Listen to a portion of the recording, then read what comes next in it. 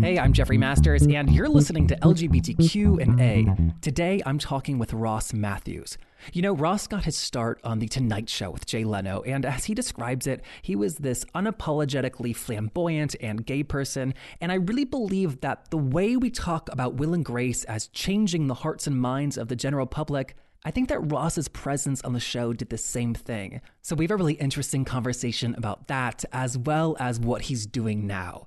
Now, as always, if you like our show, please subscribe on iTunes. And then while you're there, leave a comment. Leaving a comment is one of the biggest ways you can help our show to grow. So big thank you for that.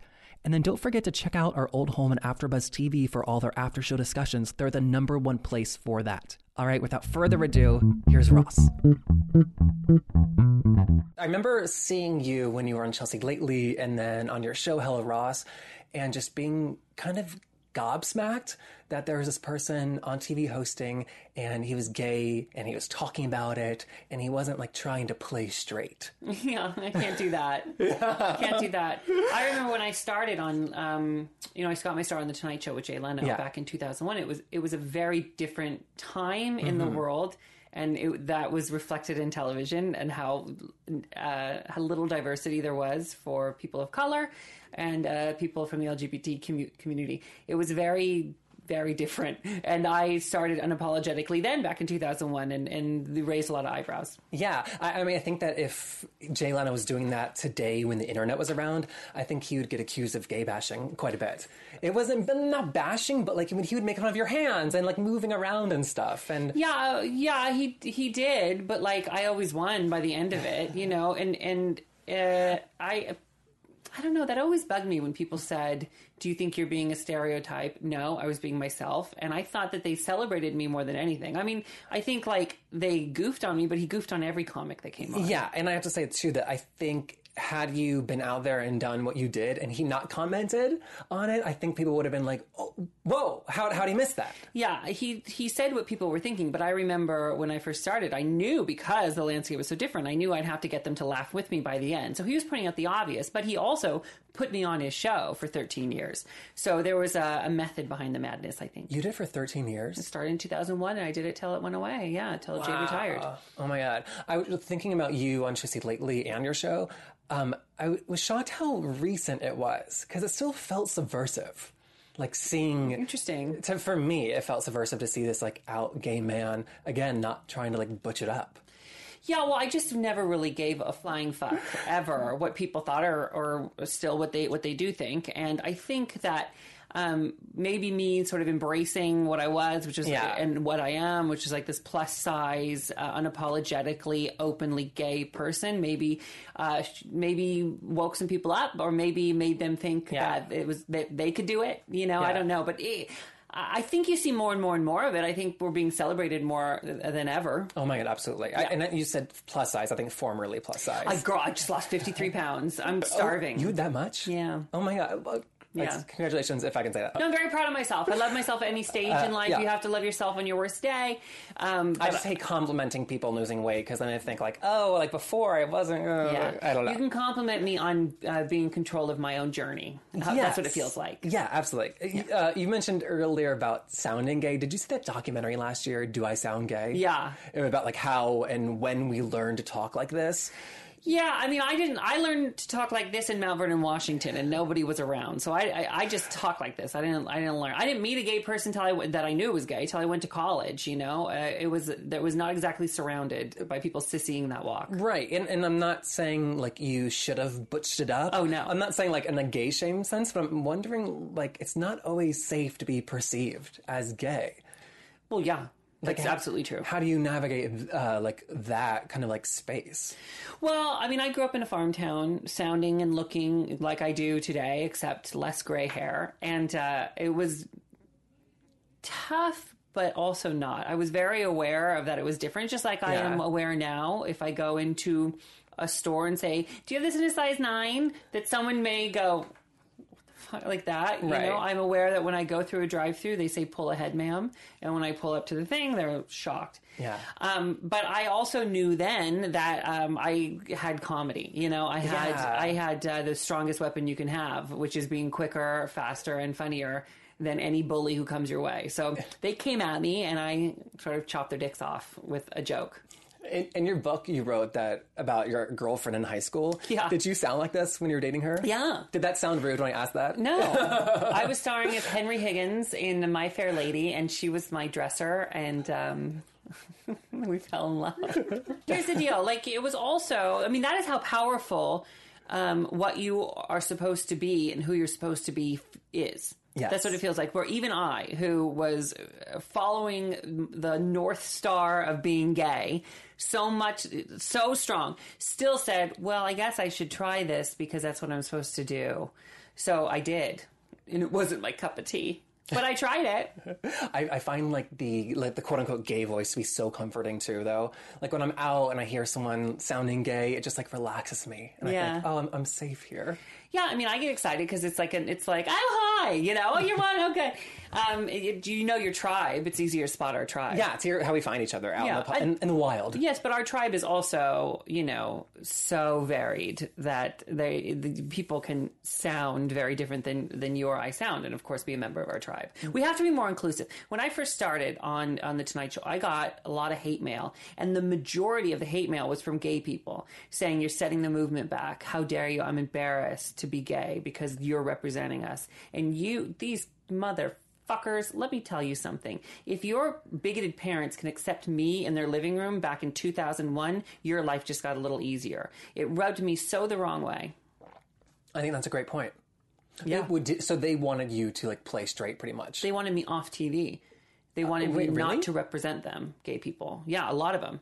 Was it like a mask for mask thing, or just like? I don't know, but I wrote every one of them back. The same thing I just told you. It's a copy and paste. Did you? You actually wrote them back? Yeah. Oh my! And did you get correspondence back from that? Yeah, some people I called. Really? I don't back down. Everyone that knows me. I don't back down. Oh my God. Yeah. You've talked before about how your like big dream in life was to host your own TV show. Yeah. Since I was real little, growing up in a little farm town. Wow. I'm curious, you did that. Yeah. I'm curious, like, how someone recalibrates after, like, working their butt off and, like, achieving their massive goal while they're still in their 30s. Well, it was tough because I achieved it. You know, after Chelsea, I got my show Hello Ross, which Chelsea produced, and I got to do it for 2 seasons. That was the dream, you know, Yeah. And then it went away. And when I talk about the North Star, I mean, being gay and living, that's where you just sort of follow what is innately in you. Okay? Yeah. It was innately in me to want to be a talk show host. So I followed that. And then when I was 34, it happened. And then by 35, it went away.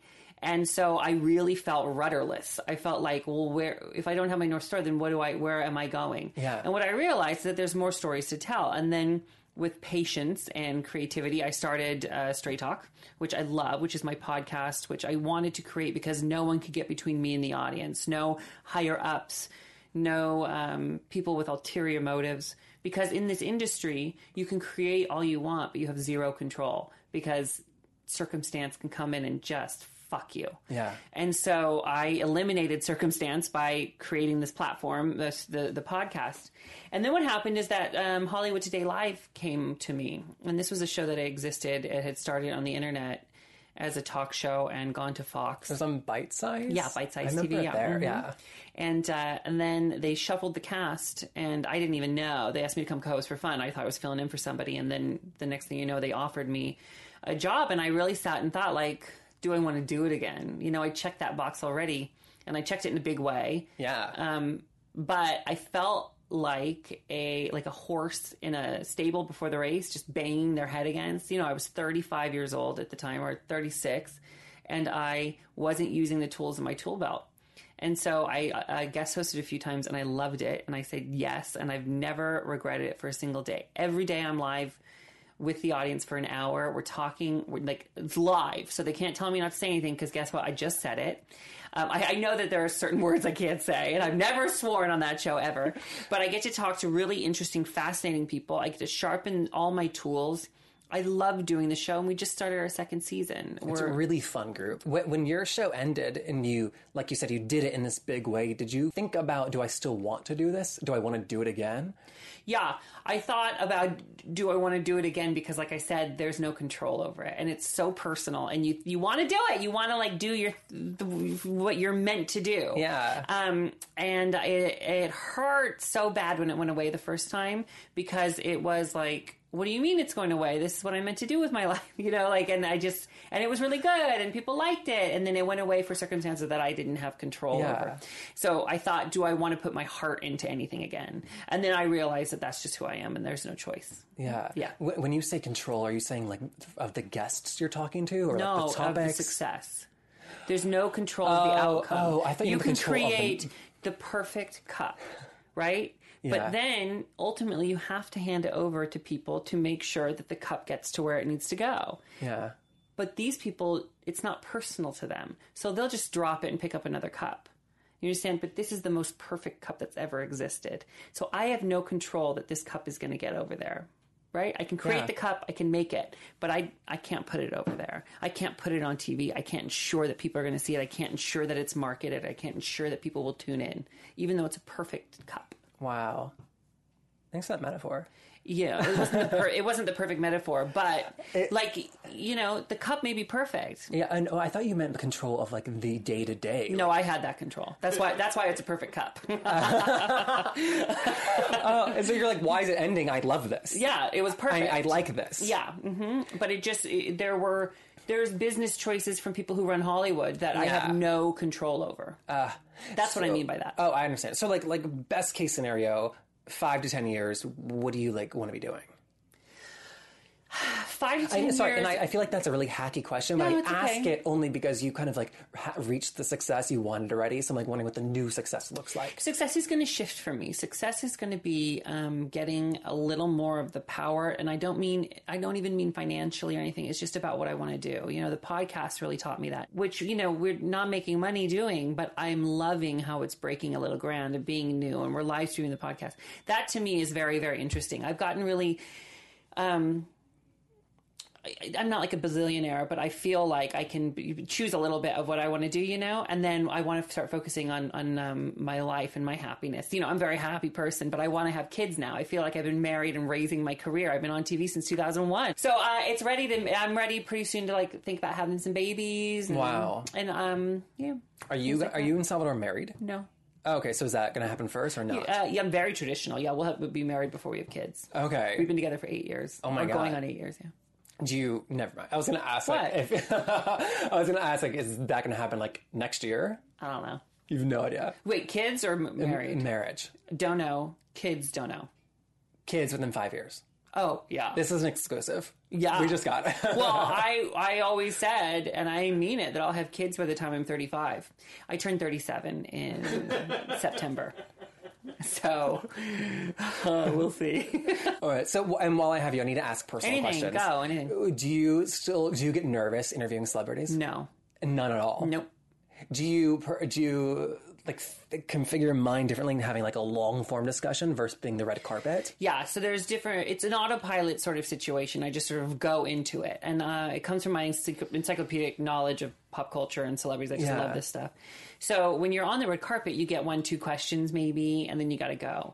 When they come on HTL, you get 5 minutes with them, and I put a little prep work into it because you got to know about the project, the specific thing, and this and that, and also something funny. You got to search their social medias. I saw this picture. So it just makes it a little more interesting. And then when people come on the podcast, I mean, I had Rosie O'Donnell on. I interviewed her for an hour, and it really was. There were things I wanted to talk about since I was 9 with her. And then there were also things she said that I found so fascinating. You sort of take people down, you open that door and you go down that hallway. And sometimes there's nothing there. All right, fuck it. You just come back and you open another door. But I'm surprised that you had an hour to talk about Rosie with, because I read online, confirm or not, that she was your mentor. Yeah. Oh, really? It didn't start out that way. I started out as a fan. And then maybe like my second year on Leno or something, I met her. And no, that's a lie to you.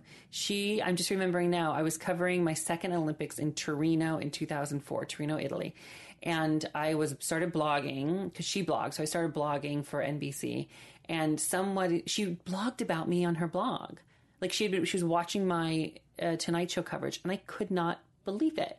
And so it was before Twitter. I don't even remember how I got in touch with her, but then she invited me backstage at Leno, and I hung out with her, and then we became friends. She really took me under her wing, and she's always been great to me. Isn't that funny? I haven't thought about that story. And so we still would talk. Sometimes she'll text me when she's watching Hollywood Today Live, because we're live in New York. I love that. Mm-hmm.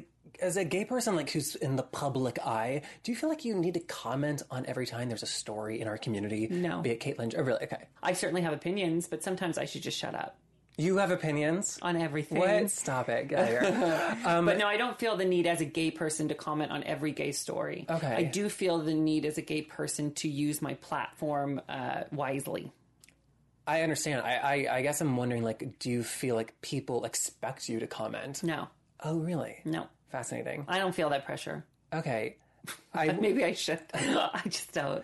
Okay, last question. Do you think I should feel that pressure? No, but I don't know the answer to that. Yeah. But I wonder, never been asked that. Even like after like the Pulse shooting, like if people are like looking to say like, what does Ross think about this? I don't know that they certainly. I didn't feel that pressure then. I certainly felt the need to say something then. That was a before and after moment for me. Okay. Yeah, I'll never be the same as after I heard that news. Same, and we talked about it in last week's episode. I don't want to talk about every episode, but like, how could we not? Yeah. Yeah, hugely. Last question, perhaps the most important question.